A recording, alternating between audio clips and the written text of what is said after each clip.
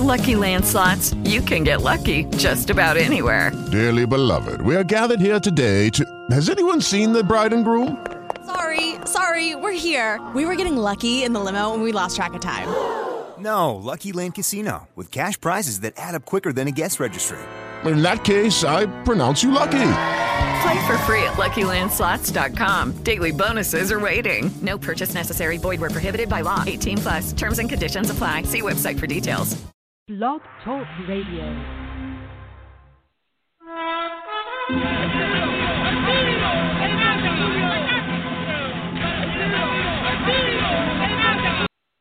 All right, fans, here we go. 4 2-minute rounds of boxing scheduled. Women's in the ring.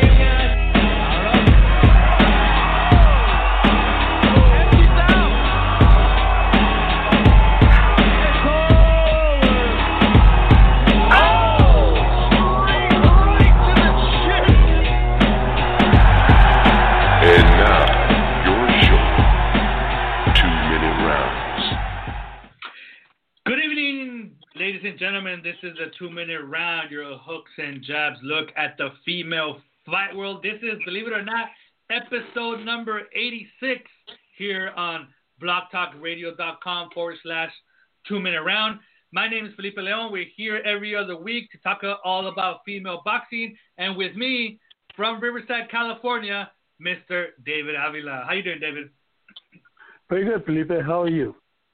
Good. Thank you, David. And from the north, what do you call that? Northern California, the Bay Area out there of California. I don't know what she's going to bring with us this week. It's been pretty hot the last couple episodes. Miss Lupe Gutierrez. Lupe, how you doing? I'm doing good. NorCal, baby. There you go, Northern California. Don't say that to our East LA guy, David Avila, because, that doesn't fly down here. Anyways, I like San Francisco. That's some California politics. But so here we are, another week of 2-minute round. With us tonight, we do have a special guest, one of our early guests. And actually, let me see if I can bring up. I don't know if we got in there. Let's see if she was in the first, because I'm doing a report of all the guests that we've had on the show, on the 86 episodes that we've had, because there's been, I would say, 98.5% of the shows that we've had has had a guest, and I'm trying to do a kind of spreadsheet of the date of the show and who we had on and everything on there. And I've only gotten up to episode 10, and so far she hadn't been a guest yet, but she was a guest. Oh yeah, she was a guest. She was a guest on episode number 4 back in May of 2016, where we had 2 guests separately at 2 different times, and it was Marisela Cornejo, and the second guest was Kylie Reese. So Kylie Reese will be with us again, and hopefully by the next show I'll have the whole list, so that way we can kind of go over, not show by show, but every other important guest. Everyone has been important, but we'll just go over some highlights of the people that we've had on the show here in 86 episodes. But tonight we have Kylie Reese again. Obviously, she's part of the Empire Boxing team that is headed by Brian Cohen. She's a former world title challenger. She has fought a couple of times for world titles.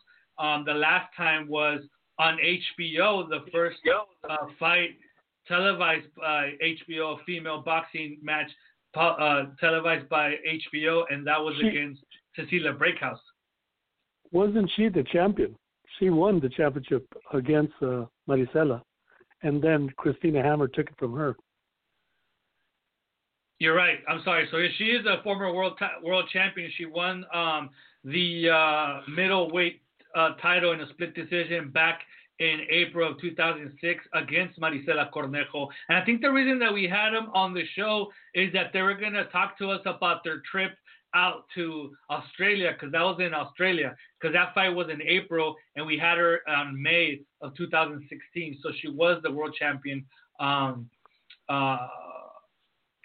in 2016. That was at middleweight, and then steadily she went down to welterweight, and she ended up challenging for all the world titles against Cecilia Breakhouse back in May of 2018.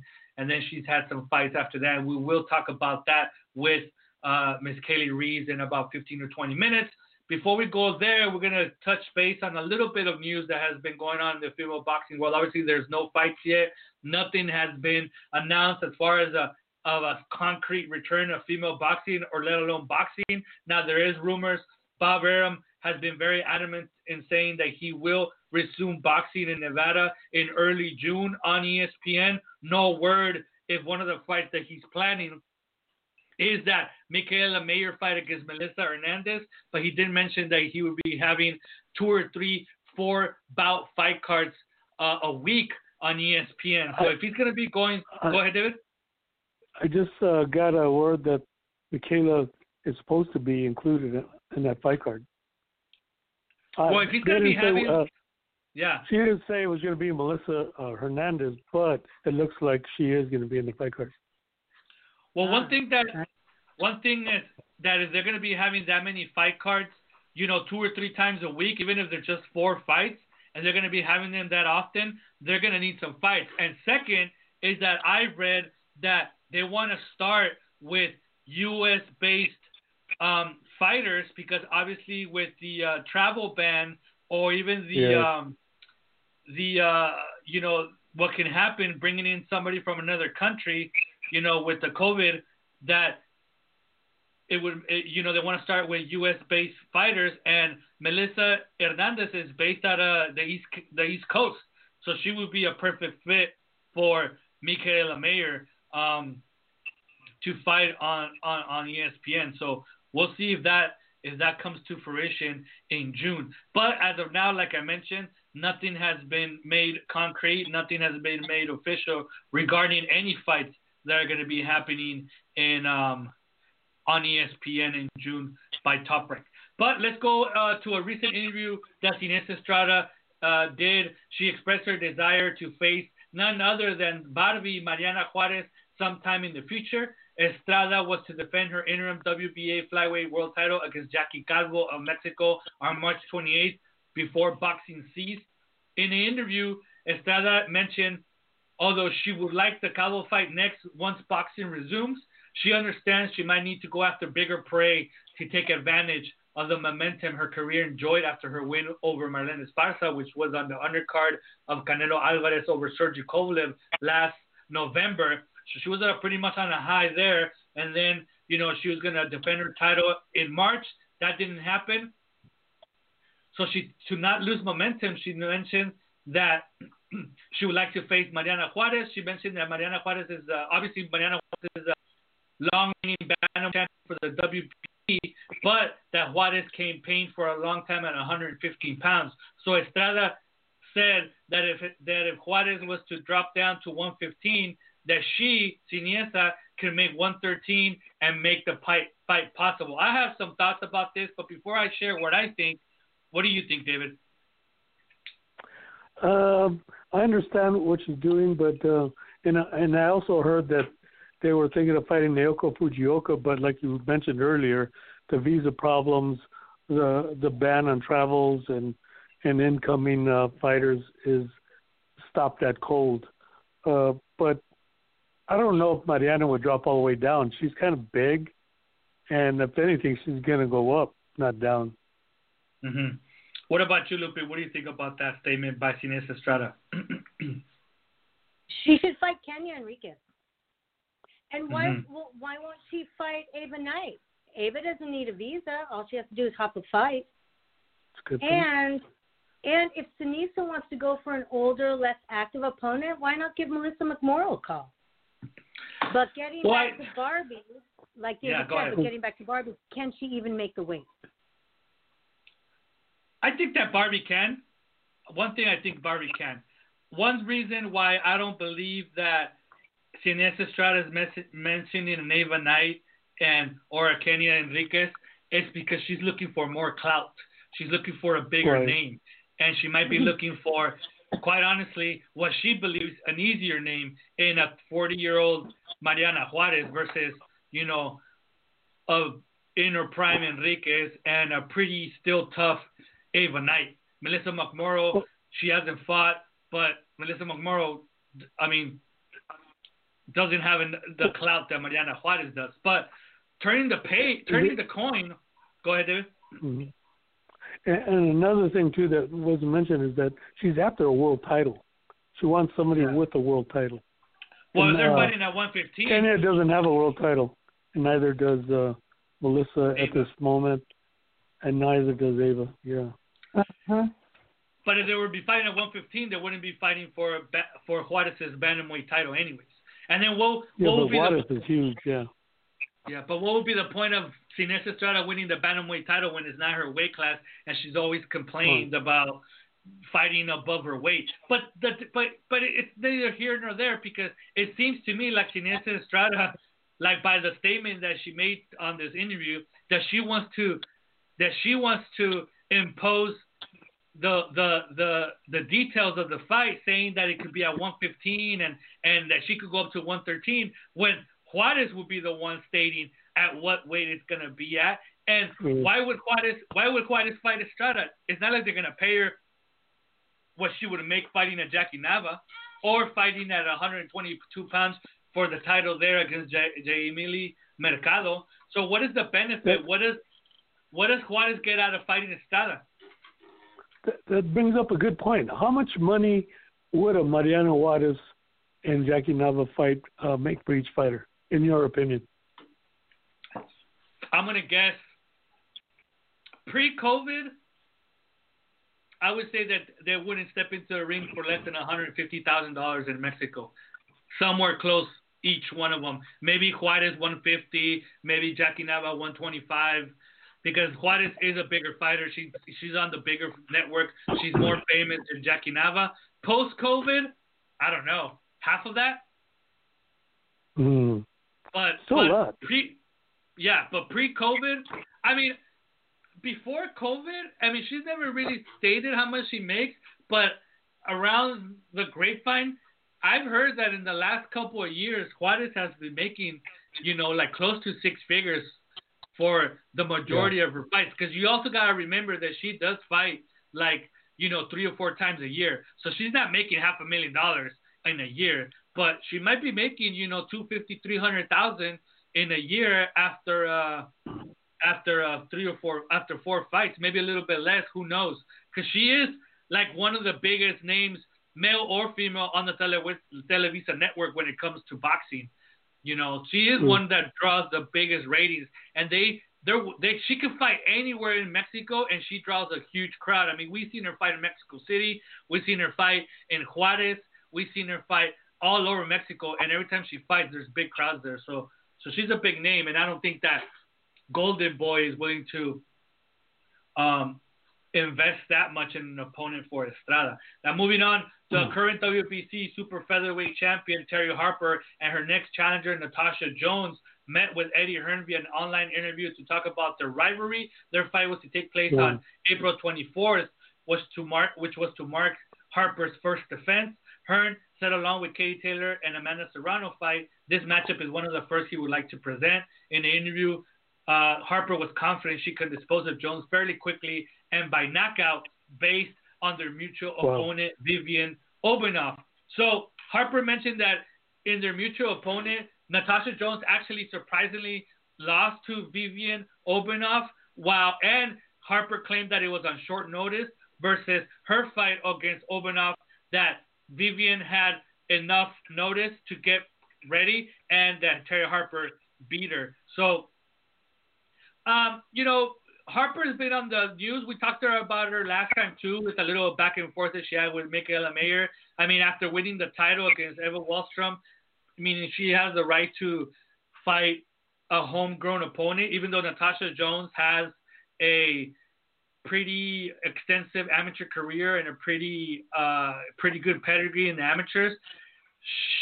She might be that case of that amateur fighter that doesn't really have it for the pros after losing to a journeywoman, if you want to use that word, against Vivian Obanoff.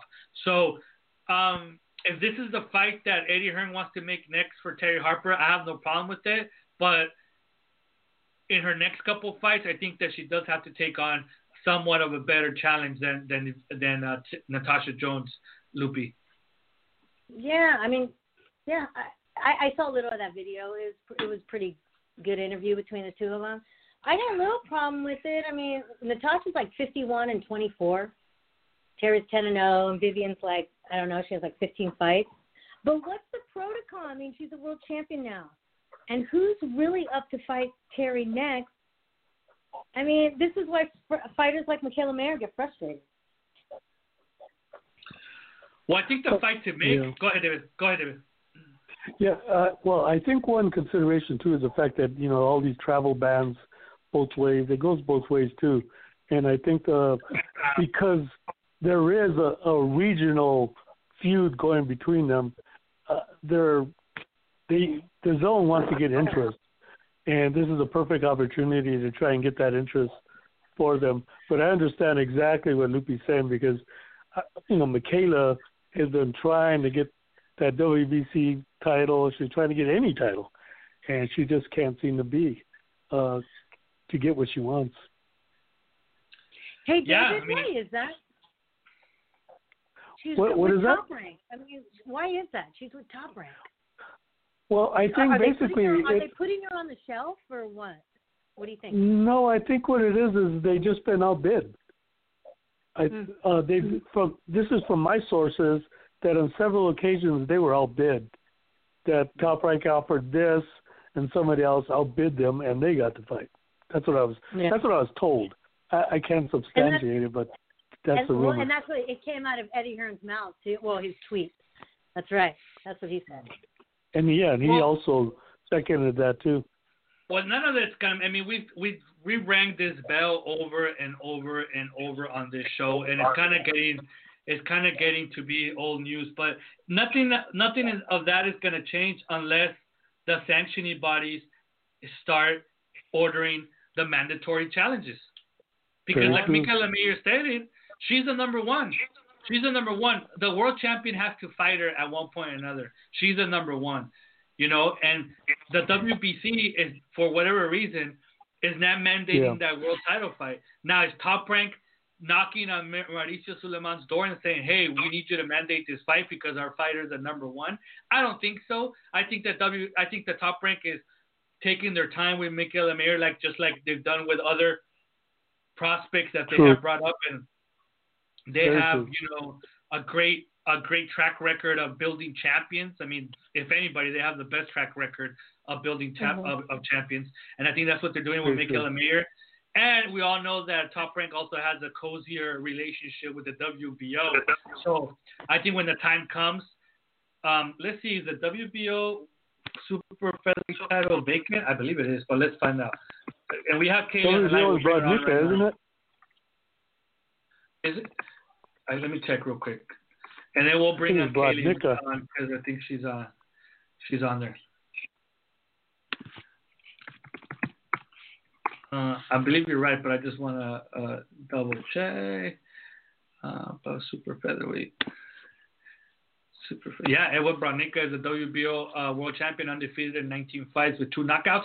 She won the title on February 22nd, 2018. So I think that if anything, that's going to be the fight that they're going to try to make. And I think she's going to be fighting soon in Poland. I think they're coming back, in June with fights in Poland. And I think she's having a fight pretty soon. But before we touch on a couple other news and notes that we have, let's bring on our special guest. None other than former WBC middleweight champion and former welterweight world title challenger, Miss Kaylee Reese. Let's bring her on. Hello. Hey, Kaylee, how you doing today? Hi. Good. How are you? I'm so glad you got my name right.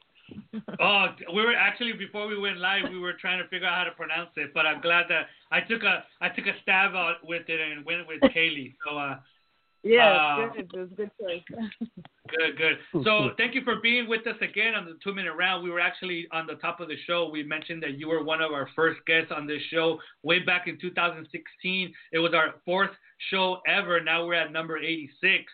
And you were on the show back then talking to us about your trip over to Australia where you won the WBC middleweight title. But with that said, I'm going to pass the baton to Mr. David Avila. David? Kaylee, welcome back. I'm glad to have you back again. Thank you. I like being on the 86 show because that's a good year. I was born in that year. Thanks for having me back. Wow. Okay. You a baseball fan? No, not even gonna lie. Nope. Okay. But let's refresh the memory for some of our listeners here. How did you start in boxing? Really, sporty as a kid, always wanted to play sports. I didn't think boxing was really huge in Rhode Island until I found out about the Vinny Paz's, Missy Fiorentinos, the Jamie Clampett, like later on in my career. But I needed an outlet. I went through a couple of things as a kid, and just needed somewhere where my mind wasn't racing and I was just working through a few things. I took a class at first a friend of my mom's.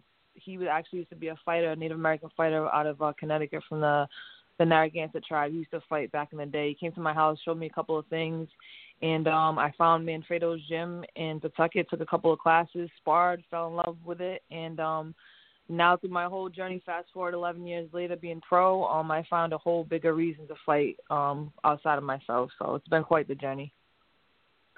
So how old were you when you first put on the gloves? Around 13 or 14 years old. That's when Domingo Tall Dog started coming to my house. He put a bag up, showed me a couple of things, told me to run here and there. So about 13 or 14 years old. And before you were pro, what was your biggest award or biggest win as an amateur? Probably as an amateur, the 2007 Rocky Marciano tournament was probably my biggest win. I won the New York Golden Gloves over by walkover in 2006. It doesn't even count. So I didn't get a lot of amateur experience. I did a lot of smokers around. I didn't have the financial means or people interested enough for me to be pushed as an amateur. And I don't have an amateur style, so my amateur background is not extensive whatsoever. And what made you decide to become a professional? I might as well get paid for fighting people.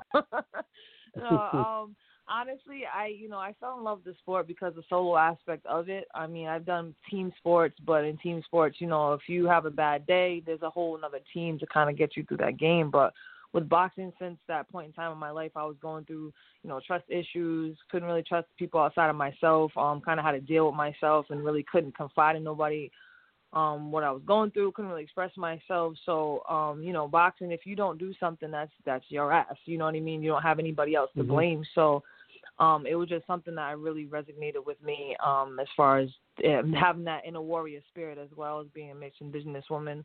It was the first time that I could do something, and that's all I was thinking about. So that just it turned into a love for me, and I'm a very artistic person by nature, so I just kind of saw it as an art, another way to express myself. And I wasn't doing anything in the amateurs. They didn't have female boxing in the amateurs when I was coming up. It was like right after I went pro, they decided to kind of go ahead with it. So, and I have a professional style, so I just wanted to see. Everybody told me what I couldn't be. I was going to prove everybody who I was going to be in boxing, world champion. And what's been your favorite fight so far as a pro? My favorite fight as a pro? Yeah. Let's see. When I knocked Tamara down the first time. When I put Cecilia down for her first time. I mean, there's a lot of great moments and a lot of fights that people love to overlook me. But I'll say to date, the Cecilia fight was a good one because, I proved a lot of people wrong, and I proved myself and a lot of other people right that I was supposed to be in the top elite. I'm a top elite fighter. So even though I quote unquote lost that fight, I learned a lot about myself. I learned a lot more about boxing. It's a scary, surreal moment because that's not even me at my best. And I, quote unquote lost from the undisputed best. So I can only get better from here. So that was probably my favorite fight not because of her or something she did or something I specifically did, just because it was a moment of evolution for me as a fighter in a whole. What about part of being a history? I mean, you were an HPO. That was a dream of almost every female fighter that I met, to fight an HPO. What was that like to know that you were part of that? That was... I still will not forget, but it's still settling in. I mean, we didn't even plan to be on HBO. It was just the fact that we had a good fight in front of us. It was great. I mean, I found out that we were officially going to be on HBO I was in Walmart with my manager, and he kind of nonchalant turned to me and was like, "Yo, we're gonna be on HBO." I'm like, "Wait, what?" So I started like tweaking out in Walmart. I mean, that is winning that green and gold WBC belt and being on HBO is like every young fighter's dream. And that was like, wow. It was a wow moment for me. I was like telling cashiers and everything, they didn't care, but I was all excited. What was it like going to the press conferences, and you had TV cameras, you had everything? I mean, it was outdoors. I remember that, and I remember it was a little cold, but what was it like for you to have that experience? It was actually, you know what? When it comes to fighting, and because I have so much bigger purpose, being, the first women's fight on HBO was a huge deal. Don't get me wrong. But the fact that I was there and I had a lot to prove and a lot to fight for, you know what I mean? It was just another day. I was at the office, honestly. Crowds don't get to me when I'm in my fight mode. I did have maybe like a minute of like, oh man, I'm on HBO. I mean, had there not been other discrepancies to the entire fight and leading up to the fight, I probably would have had a minute to let it sink in before I walked out to the arena, because the first time I even saw the arena was when I actually walked out. So, when I was standing there and they were announcing my opponent, like, I had that 5 seconds of, oh, snap, on HBO, but it was just another day in the office. I had a job to do, you know what I mean? So I kind of it sunk in afterwards. And after all that, you had a close fight with Cecilia Braekhus. What kind of response did you get from people around you? I got nothing but love, man. I mean, fighting in California, let me tell you something, the boxing fans there are, like, tremendously enthusiastic. Oh, they are true boxing fans, and just the love from the crowd and from the people around me was amazing, you know what I mean? Everybody has their own opinion about that fight. I'm sick of talking about it. I don't even know why you didn't ask her why she didn't want the rematch when you had her on, but we'll get to that in a minute. But I got so much love from boxing fans around the world, and not even just from California, but from everywhere. A lot of respect and love after that fight. Kaylee, I'm going to pass you on to Lupe Gutierrez. Hi, Kaylee. How you doing? Oh, good. How are you?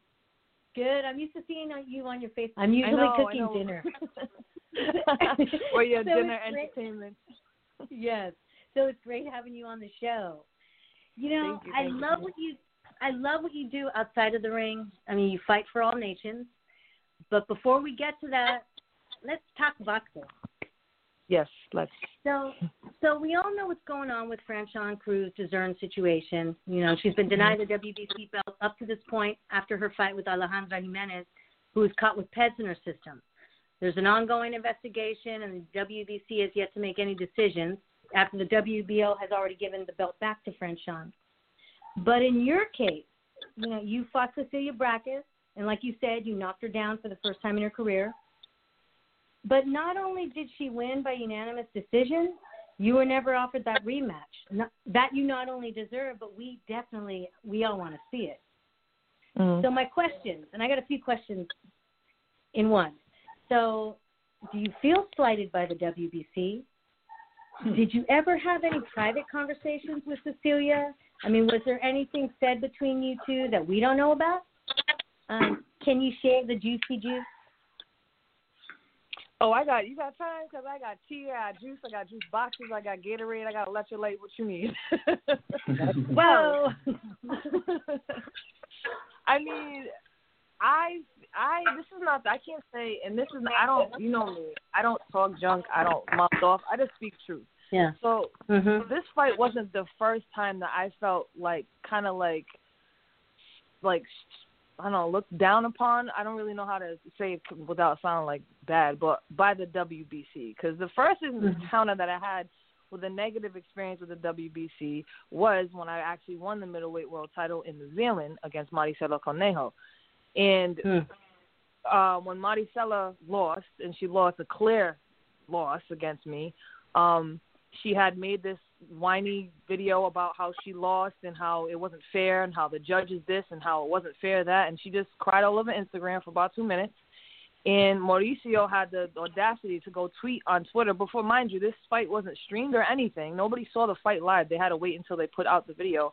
Oh, this is absurd. We need to check the judges out. We need to look at the judges' scorecards. He completely, immediately took her side. And I didn't get no love from the WBC, and I just kind of saw that on Twitter. So that was first and foremost. And it was like pulling teeth for them to even try to get to represent me as their new champion. It was almost like I threw a monkey wrench in the whole master plan with Maricela. And again, no disrespect to nobody, but I just call it how I see it. So the only person that kind of really stuck up for me in WBC, she's a sweetheart, is Jill Diamond. She made sure things were handled and things were kind of like iced over a little bit, but I really felt disrespected because every other champion that you have, you know, you support your champion and you don't go on Twitter saying absurd things without even seeing the fight. So that's first and foremost. He took the tweet down, things are iced over, but I felt very disrespected. Another time was when I had the WBC middleweight world title and they made me go over to Germany to go fight Christina Hammer to go defend my title. And they told me I had no manager, no promoter, that she's your mandatory and you have to go over there to defend, otherwise we're going to strip you. You have 30 days to go to purse bid. Obviously, I can't go to purse bid because I don't have a promoter. So it was either we're going to strip you or come over here and fight, which we all know when you go overseas, don't matter. And I said, you know what, I might as well fight for my belt and get paid for it.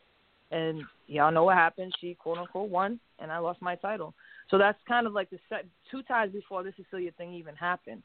So the third time is I should have been a mandatory. That was the fight was a good fight. I'm not even saying because it was me. I'm a avid boxing fan, and it was an excellent fight. It was a fight that people wanted to see. It was a fight that was good for boxing. She rematched Kayla Lorenz for no reason, so why wouldn't she rematch me? She's the one who said it. So, I mean, the WBC should step up and say this is your mandatory because I'm ranked in the top 5 in 140 and 147, and I have been for the last 2 years. So you would think that they would step up being as such a high caliber of a world title as they are. But that's not the first time. This is about the third time. That's a little juice, so I got more juice. Yeah, you know what? And that's great you share that because we all need the whole picture. You know, we need to know all these details so we can make our own, you know. It's just great information to have, so thank you for sharing. Yeah, no problem. And, hey, are you ever going to fight Raquel Miller? And why hasn't the fight happened with Layla McCarter? Layla McCarter has her other plans. I mean, I let my team handle the details of it, but I've always expressed for the last maybe 2 or 3 years that I would love to fight Layla McCarter. I think that would be an excellent fight, not to mention where she's number 2, number 3. We kind of go, I don't know, it depends on what mood the sanctioning bodies are in that day when you look up rankings. But anyway, I think it would be a really, really good fight to kind of make a number 1 contender spot. And she's, you know, a legend. I would love to fight that fight. I mean, the technicals, you can talk to my team about that, but I would love to. And I would, of course, like to fight Raquel Miller. She's at 54 right now. I'm trying to stay at 147, but we can make that happen as well. We just got other plans for our career right now. But you know me, I don't duck nobody. Yeah. Has she ever mentioned you in any of her – I know she mentions Clarissa a lot. Has she ever mentioned fighting you? No, I mean, but a little birdie told me that she thinks she can beat me, and that's okay. I've heard that through the boxing laces, if you will. So I mean, that's cute. So I mean, no problem. If you think you can beat me, that's great. I have no beef. It's boxing. Let's get it on. When it makes sense. When it makes dollars make sense. I know, because those would be 2 great fights. Absolutely. You know? And of course, Cecilia Bracken. Well, you should have asked her on her interview why she hasn't fought me again yet. I did ask her. What did I ask her? I asked her who her toughest fight was, and I thought she thought about it, and I thought I was like, this is it. She should say it, you know. And she didn't say it, but that's okay. Maybe it wasn't. It's all right. I'm not in that. Nope. So I mean, as far as that fight goes to, go ahead. Sorry. No, go ahead. I was gonna going with the WBC thing. I'm sure you heard before about the whole Cecilia fight with the gloves, and she wasn't going to fight in the WBC, and the fight wasn't going to happen. That whole debacle, that fight wouldn't even happen if it wasn't for me just agreeing to fight in bigger gloves, honestly. At the end of the day, again, no disrespect, no shade, just telling you the truth. She was not going to fight me in 8 ounces. Was that last minute or was that? That was last minute because after the weigh-in, we had the rules meeting, and in my contract, I know because I fought at 147 before, and it's always been 8-ounce gloves. As far as I know, since the dawn of boxing time, it's been 8-ounce gloves. And we had the 8s, and she had 10s, and her corner at the time, Lucia, had looked at her gloves and said, "We have 10s. Is that okay? We have to get smaller gloves."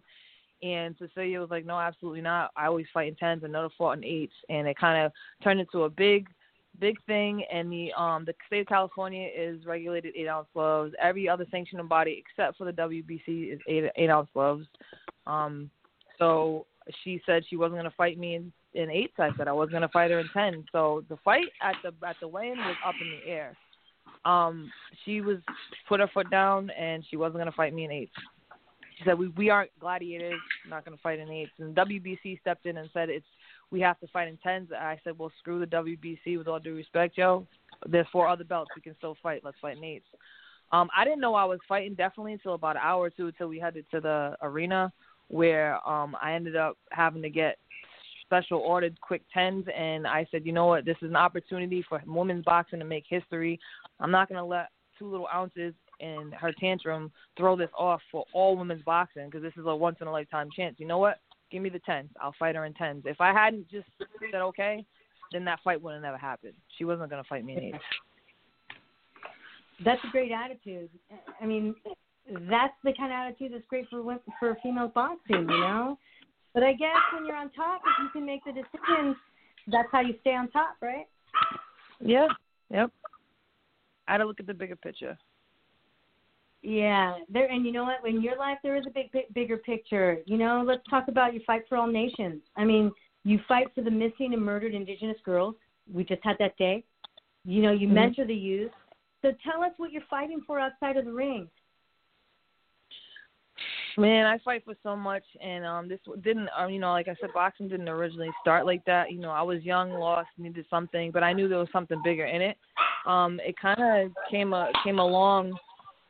When a friend of mine, she was helping me with my marketing. She's like, what do you really fight for? Now I know you're a warrior and everything, and as Native American or Indigenous people, we all have a medicine, what we call a medicine. It doesn't have to be necessarily, out of sacred fire, thanking the Creator as how you pray. We all have gifts, we all have medicine, and they have energy. So my gift is war. My gift is warrior. My gift is fighting physically and mentally for my people. So as a modern day warrior, I just, what do you fight for? Well, I fight for everybody. I fight for you. I just don't fight for my tribe.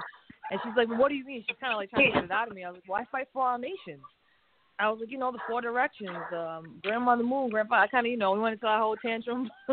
We could be long-winded at times, but it kind of really, I realized how, what I think about, what motivates me, everything I've been through, and I kind of ball it up into some energy and the prayers of my people, and I found out the cause and how I'm so passionate about it. It carries further than I could ever even imagine. I started getting stories from people who started boxing because they saw a mixed native girl or mixed native doing something that they wanted to do, and it just kind of was like a brush fire, and it's turned into like a movement. Like I said, this is how I pray. You can't tell anybody how they pray. If I know in my heart that what I'm doing is, I'm fighting, but it's an art. It's energy. I'm moving that energy just as something tangible for our people to grasp right now. We've been fighting for centuries, so I'm just doing my due diligence as a warrior. Yeah, I've seen you grow with it too. I mean, I see when you started, and now you're mentoring, then you're in the magazines. You're being featured. And I'm learning a little with you too, because I'm like homeschooling my son, and we're learning about American history and the War of 1812, and I know what I've learned from you, so I can explain it to him in an honest way of about the mistakes of the country. I learned from you. In short. I appreciate that.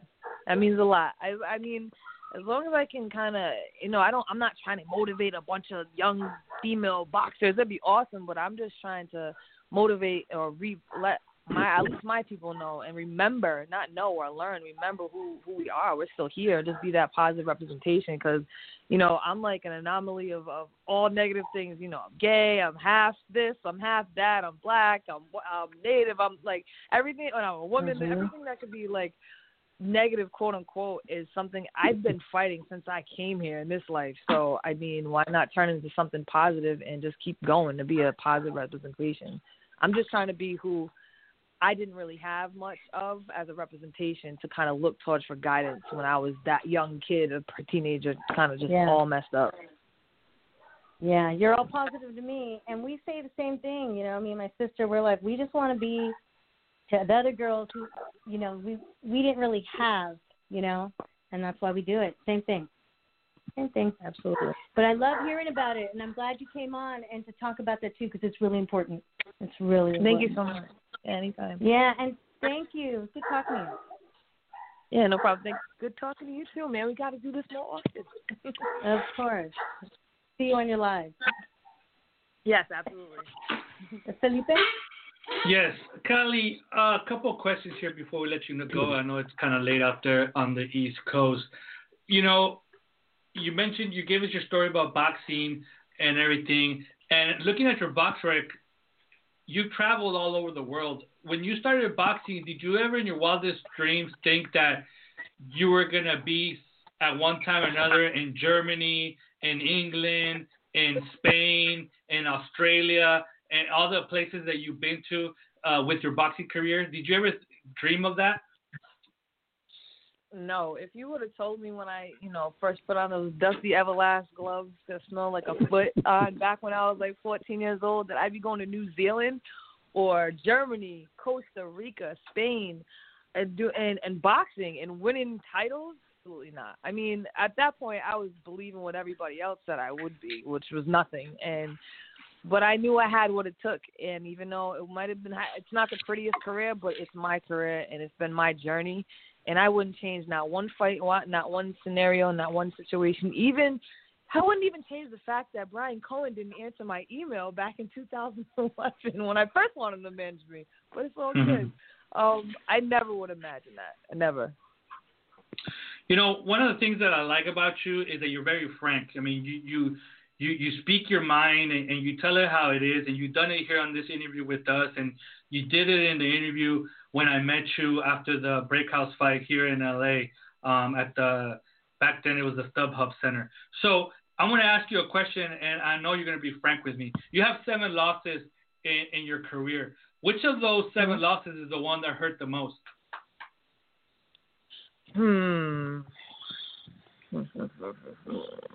I'll say probably. I'm gonna say each one in their own way. You know, but I'm not mad at the losses because I've always taken my losses with no excuses. I walked away, learned from it, and did what I had to do. Like I said, they all were, excuse my language, they were all real shitty in their own way. But I gotta say, probably against Hannah Gabriels, because that fight was a train wreck. That fight, I didn't have anybody familiar in my corner. It rained. I knew there was so much more we could both do, especially me. I could beat her. I would love to fight her again. That would be another excellent fight. But I was so upset because I was focused on so many other things. But like I said, I think they all have their own sting in their own sense. I shouldn't have any losses, to be honest with you. I'm that good of a fighter, and I could have been even that better had I been moved a little bit different, had I had different circumstances. But it is what it is. I have them, and I learn from them. But yeah, I mean, the biggest stage doesn't matter. Like Cecilia versus when I fought Michaela Loren. No one's ever even seen that fight. I almost killed her in the 7th round. You wouldn't see that. I knocked her down. They counted like molasses. But you know, each of them have that sting because it's like I know I could have did something else maybe. I guess if that makes sense. Mm-hmm. Now, you just mentioned that you feel that you shouldn't have any losses. Which of those losses do you feel it was like a complete, there's no way that you lost that fight, and there's no way that should be a loss? Which one of those is the most disputed by you of the losses that you have? I'd say Alexandra Lopes, the one time I lost from her, and then Cecilia. I think that at least deserves a draw. That was not a loss, but whatever. There was against Hammer, the first one, I just started too late. I mean, there's a commonality in most of my fights prior to where I'm at now. So as long as I can not make the same mistake, I'm okay with it. Sometimes you need those losses to remind you. But those couple should have been losses. Now, and my last question about your losses, because I know that it's not something that fighters like to talk about, but I don't get a chance to talk to a lot of fighters that are willing to answer the questions truthfully as much as you are. So, of the 7 losses that you have, which one do you admit, you accept as a loss, that maybe that wasn't your night and they got the better of you? I'll say when I fought Hammer the second time, my head wasn't in the game. Just because of the circumstances, like I told you, when I went there, I was like, F it. I'll just get my check. They're making me come out here. I didn't have the proper this and that. That was on me, not excuses. But after the 4th round, I just wanted to go home. They did open scoring, and from what I was told and from what I was seeing, from what I was getting hearing from my corner, I was up. But I heard the open scoring after the 4th round, and I was down all 4 rounds. That just took the wind right out of my sails, and I just wanted to go home at that point. I felt disrespected. I felt like it was just, I was set up. I didn't feel right. So after the 4th round, I was like, whatever. You know what I mean? Yeah, have that. Just give my money. To be honest with you, that's what my head was, Thank you for that. Now, let's move on from losses and talk about the future. Obviously, we're in the middle of this COVID-19 thing, and it looks like there might be some boxing coming up behind closed doors, whatever the case may be. So if they told you tomorrow that there was a fight for you in the future, what's the least amount of time that you would need for you to feel confident enough to get into the ring? 3 weeks. And in those 3 weeks, would there be a possibility of you doing some sparring? And if not, because this is a question that I have with not only female fighters, but just what's going on right now with COVID. They're saying, they're going to start up in June, and you just mentioned right now that if you gave you 3 weeks, you're going to do whatever you need to do to get ready for that fight. But let's say, for instance, that you can't get sparring, that for whatever reason you just can't do it. Nobody wants to come out and spar you. They're afraid. They don't know what's going on. They don't want to come out of their house. And for whatever reason, you can't get any sparring. How big of a difference would that be in your preparation of going into a fight without any sparring? And you might have done it in the past. I don't know if you have the answer to that. Well, I got plenty of neighbors. There's plenty of sparring on my street. No, I mean, at this point in my career and the team I have now and the knowledge that's in my corner, we always come up with game plans. Come up with a game plan. I wouldn't be worried about it. I trust in my skills and trust what I know, and just work on certain things. We make lemonade in my whole life, especially with the dope team I got now. We make a strategy, we make it work. We always find a way to make it work. I mean, obviously the sparring is ideal. But my trainer and everybody else just have to put some headgear on. But we make it work, most definitely. Okay, sounds good. Now, is Brian's area code 615? No. No, okay, that's somebody else. Okay, well, I thought he was calling because Brian can't stay away. But Kaylee, I'm still in Philly. I just get the phone. Before we let you go, why don't you go ahead and share with our listeners where they can find you and where they can follow your journey in female boxing and your life and everything that you do outside of it, so that way they can follow you on Instagram or Facebook. Why don't you give out your social media out there so people can follow you? I don't do Facebook too much, but I keep up on my Facebook fan page. It's KO-Kaylee, Kali Reis, Reis. I'm always on Instagram, KO_NDNBXR. I'm taking a little bit of a social media break right now, but I pop up here and there. I'm pretty active on my stories. I'm not a huge tweeter. I'm not a tweeter, but you can find me on Twitter at KO_MOC86. I have a lot of other projects that I'm always into. As Lupi said, I'm fighting in and out of the ring. I have a couple of other interviews I speak on some other platforms. I got, I'm not just a fighter. I'm a youth advocate, a residential counselor. I'm in film. I do it all. So just, keep your eyes wide open because I might be on your screen for boxing. I might be on your screen for something else. You never know. Well, there you have it, folks. With us, Kaylee Reese, former WBC world champion, former welterweight title challenger. We thank you for being with us. Thank you for being on this journey with us in 2006 when we had you on our show number 4. And obviously, we hope to have you again soon in the future once everything resumes. So have a good night. Say hi to Brian for us. And good luck. Take care. Bye, Brian. Absolutely. Thank you so much. It's been a pleasure. All right. Bye. Bye. And there you have it. That is Miss Kaylee Reese with us. She was just on. And actually, the 615 number, I don't know who that is, but if they want to call back, we'll go ahead and patch them in if they want to talk about some female boxing. In the whole camp, the majority of Brian's camp is they're like Kaylee, where they're willing to talk and say that's on their mind. I mean, Mary McGee's been on here and she told it how it was, that beef that she had with Jessica McCaskill. We had Melissa St. Ville on here. She's told us how it is. Brian, I mean, he's the godfather of telling it how it is. So I really like that because then you could really get some answers, some real answers, and not just some canned answers from fighters that they practice all the time. What did you take away from the interview, Lupi? Exactly what you said. She's so straight out, and people like that, you believe them because you're like, they don't have any reason to lie. They're being pretty straight out. And you need fans like us or people who want to know everything, because we like all the facts. It's good for us to know stuff like that. We got to know things so we can,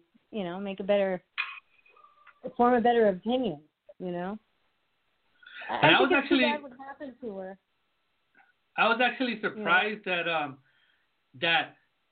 I was actually surprised that WBC, at least back in 2016 when that fight against Christina Hammer happened, mandated her. They told her she's your number one mandatory and you need to go to Germany and fight her, because they're not willing to do it now 4 years later, but they were willing to do it back then. Or maybe they're just willing to do it with certain fighters. Who knows?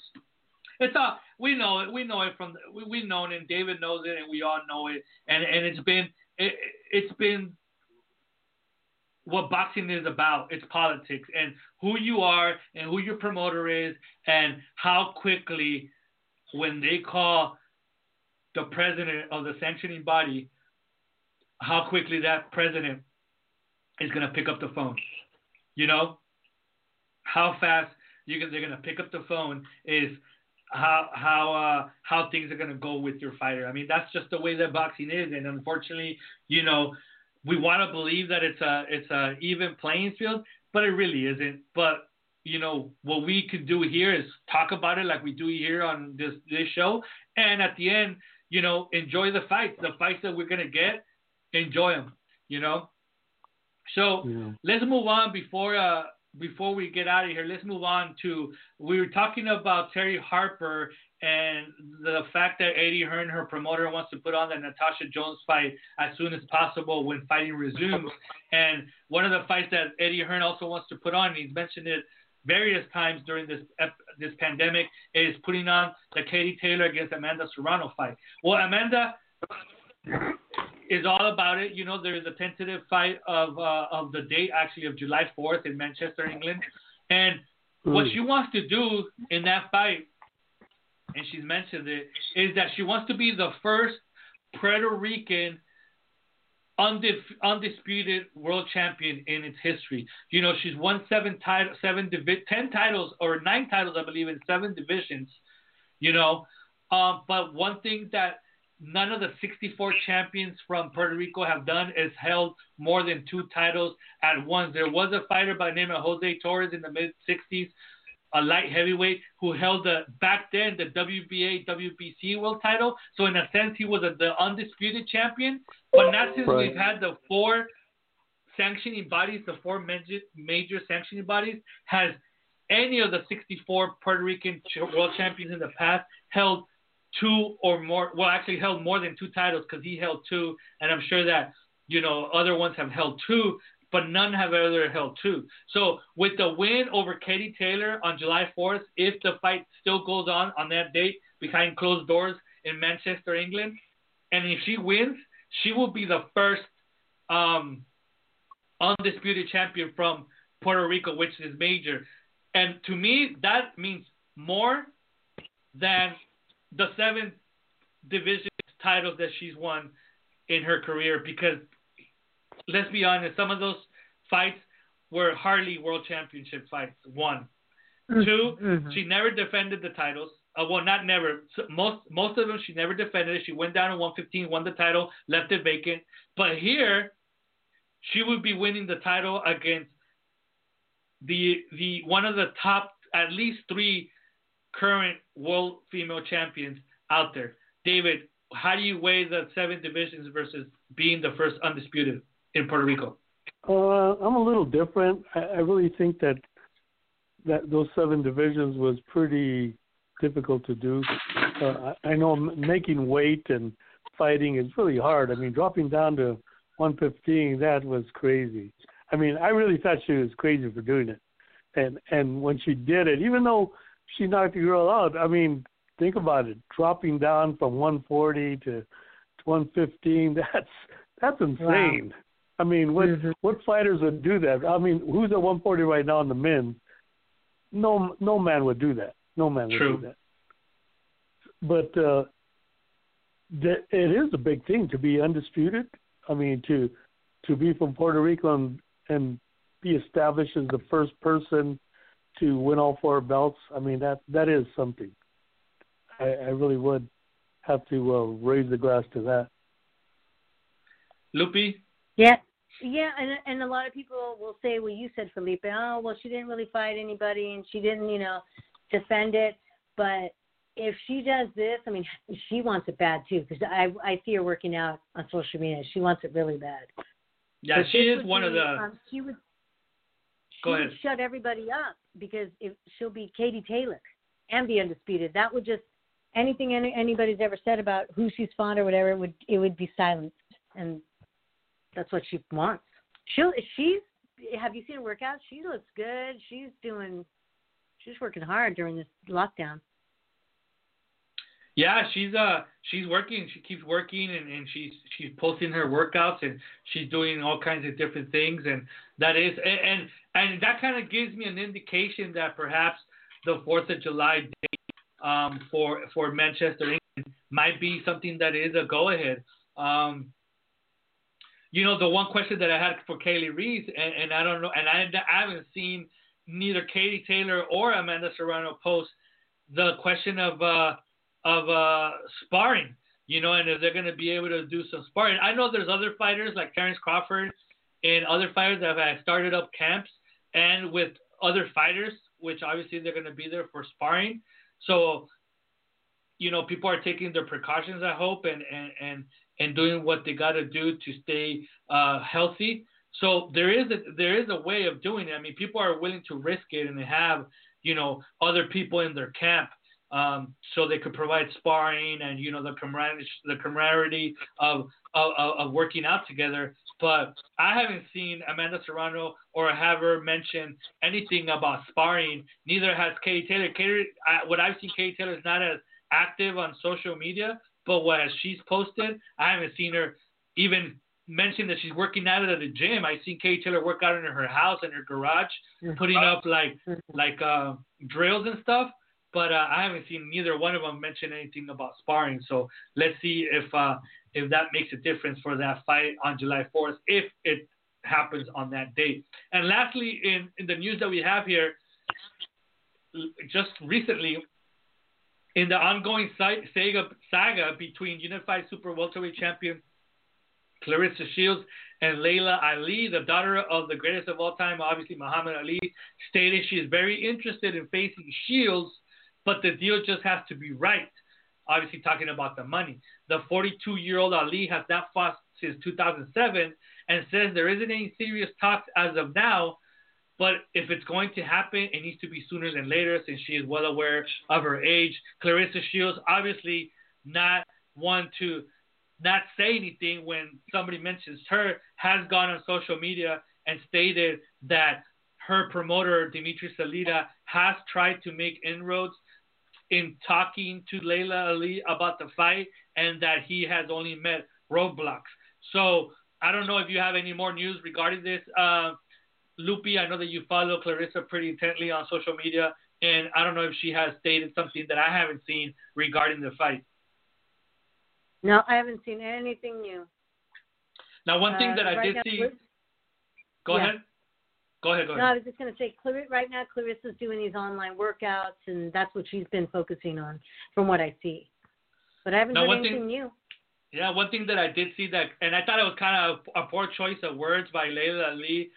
And I did see the interview, and she did state it in the interview, is that she mentioned that, you know, that whenever she mentions Claressa Shields, she doesn't have to mention much, and that Claressa Shields is willing to do all the promotion because she talks so much on social media regarding Laila Ali, but that Laila Ali had to put a muzzle on her, and Claressa Shields on her social media really took offense to the word muzzle, obviously, because that is reserved for animals, and I do agree with that. I think that honestly was a poor choice of words of Laila Ali. I don't think she did it intentionally. You know, it's just a saying that people say, you know, but I just didn't. It didn't sit well the way that she said it, and the fact that Claressa Shields really took offense to it. So I personally, and I'm going to ask you, Lupi, do we even does this fight happen for you, Lupi, at all in the future? No, it doesn't. I don't know why it keeps being. I mean, I don't. Laila doesn't need the press. Maybe she does. I know she has her own brand she's selling. That could be part of the reason she keeps bringing it up. I mean, I don't know. I've been following this since the very beginning. And when Claressa went live a while ago, you know, Claressa's one of those people who I don't think she has a reason to lie. And I really believed her when she was saying, you know, I looked in my phone, you know, I had her number as my big sis. And, you know, she told me if I ever need anything, you know, to text her. She goes, I used to text her and say, hey, I got my next fight. Are you going to be there? And she goes, and she never replied. She never responded. And when I heard that, I mean, Claressa's a tough girl, but I heard some hurt in her voice. And she was like, well, why doesn't she support me? Like, I don't see why Claressa she doesn't have a reason to lie. You know, she really doesn't. I don't know. So I've seen where it started. So I don't know whether Laila had something to sell her brand or to keep bringing it up, or I don't know. Well, I think that Laila, I mean, this is just me talking, this is just my opinion, but I think that Laila really takes offense to Claressa Shields calling herself the greatest of all time, the greatest woman of all time. Yeah. And, you know, and you also got to look at it as that's Claressa Shields' way of. I mean, I'm sure that she 100% believes it, and that's her way of you know, doing what she needs to do. But it's a way of branding herself as well. I mean, you know, there's that old saying, there's no bad publicity. You know, all of it's publicity, and if people are talking about you, good or bad, which they tend to do on Twitter and all the social media about Claressa Shields. More power to her. Like she says, she's, you know, making nearly $500,000 per fight. So if that only helps her keep raking in those checks, the more power to her. But I mean, it rubs some people the wrong way, and obviously some of the people that rubs the wrong way is Laila Ali, Layla MacArthur, who's also gone on social media with criticizing the fact that Shields calls herself the greatest woman of all time. So, I mean, she's saying it for a reason, whether she believes it, and I'm sure she does, and whether she really wants to put it out there, or if she wants to rub people the wrong way so that they can keep talking about her, which is also good for her. She's doing it and it's making it happen. David, do you think that we see this fight in the future at all? Not Lily Ali, but I think Layla McCarter. I think that fight can be made, and I think that I think it might even be made before the end of the year. At 154? Perhaps after, yeah. I think after Marie Eve Dikari, I think they can make that fight. Now, go ahead. Yeah. I think with Claressa, she's just getting better and better. I mean, I think for Layla to have a chance to beat her, or to match her with her incredible skills, she has to do it now, because Claressa is getting better and better, and she'll be untouchable. Yeah. Now, let me ask you this, David. Layla McCarter, I mean, obviously, she's a great fighter. She hasn't lost in, I don't know how many years. Certain fighters have dodged her. 13 years. Yeah, certain fighters have ducked her. One of the biggest ones that they could argue that has ducked her is Cecilia Breakhouse. But at 154 pounds against a Claressa Shields, who's coming down from 160, how meaningful is a win over Layla McCarter for Claressa Shields, knowing that the advantage in weight is going to be so massive for Claressa Shields that we don't know how competitive this fight's going to be. So how significant can a win over McCarter be at 154? Now, 147, that's a different picture. But at 154, how significant can that win be for Shields over McCarter? Well, I think in terms of people that really know how good Layla McCarter is, it's a big win. Layla is no slouch. I've seen Layla her entire career, and she really knows what she's doing in there. I've seen her knock out guys. I've seen her spar with Joel Casamayor when he was still fighting. She is an incredible fighter. She just knows what she's doing. She knows about distance. She knows about angles. She knows about setting up, and she has power. She can really pop. That's something that Claressa is learning, and I think if Claressa beats her, that's a big feather in her cap, because Layla is the real deal for people who really know who she is, regardless of her losses. They really don't know that, because there's a lot of organizations that don't even rate Layla McCarter, like BoxRec.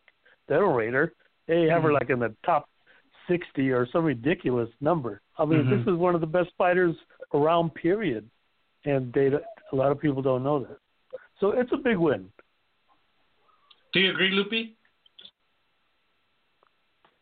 Yeah, I think it is. That would be a great fight. It would be a great fight for both. It'd be a great fight for boxing. And I think, David, what people don't know, I think the newer boxers, they just don't know. They don't know their history. They don't really care, and that's too bad. It really is too bad, because it'd be great to see Layla get out there while she still can. Yeah. I think in a way it's a good fight for Layla McCarter as well, even though she would be giving up a fairly sizable advantage in weight and size, because if anybody can get her the paycheck that she's been looking for quite a while, it's Claressa Shields, because like we mentioned a couple minutes ago, she is one of the better paid female fighters out there. I mean, along with Katie Taylor and perhaps Cecilia Breakhouse, they're the ones that are probably making the most money right now in female boxing. So for Showtime to be able to, broadcast that fight, there might be a little bit of a budget there to get now, is it going to be $1 million for Layla McCarter, which is the number that has been thrown around of her asking for to face Cecilia Breakhouse? I don't think so. No, I think we're still a little bit far from $1 million purse for a female fighter right now, although we're getting closer. But it's gonna be in the six figures, I would imagine, that they would need to pay Layla McCarter for her to face Claressa Shields. So with that said, we've reached the end of our show. Anything that you want to add before we go? Our next show will be on May 28th. We are going to have author Alicia Doyle on the show with us here. She's going to be talking to us about her recent book that delves into her amateur and professional career some years ago and how she got into that in her late 20s, which is pretty interesting. So that's going to be our next show on May 28th. Lupe, before we go, did you want to add anything?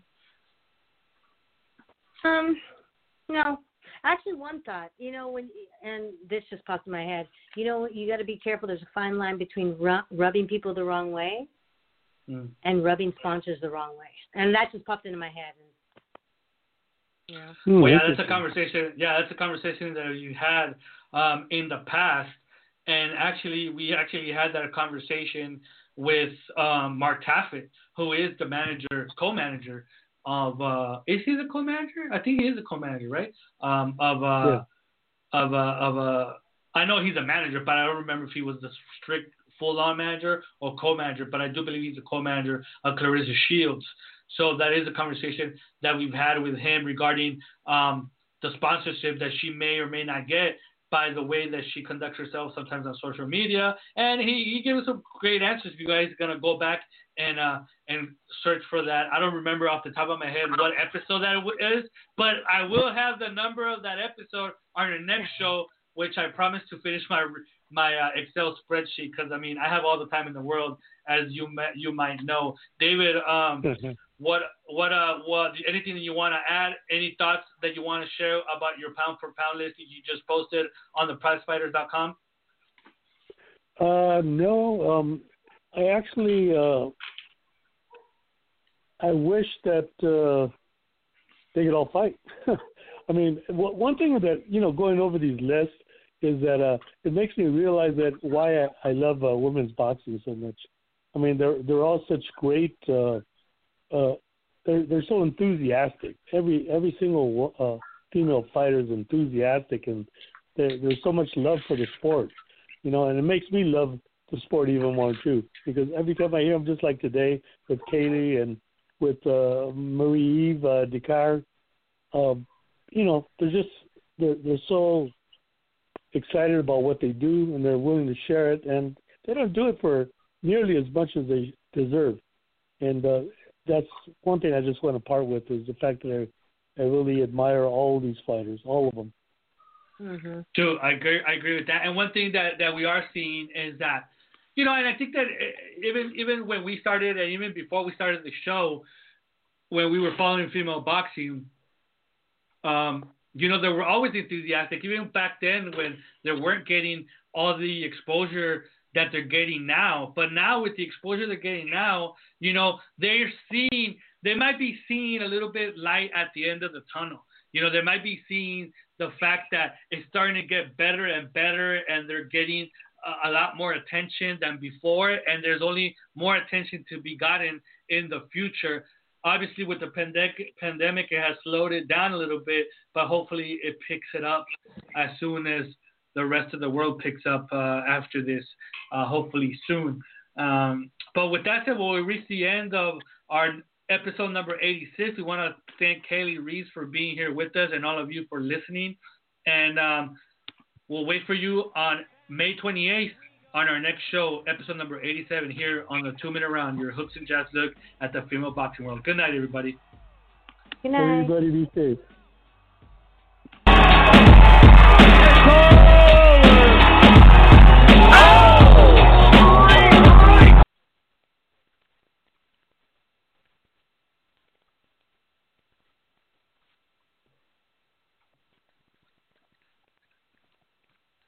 With the Lucky Land Slots, you can get lucky just about anywhere.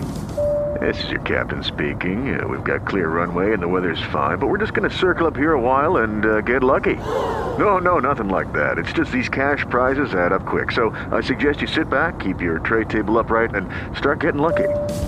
Play for free at LuckyLandSlots.com. Are you feeling lucky? No purchase necessary. Void where prohibited by law. 18+ terms and conditions apply. See website for details.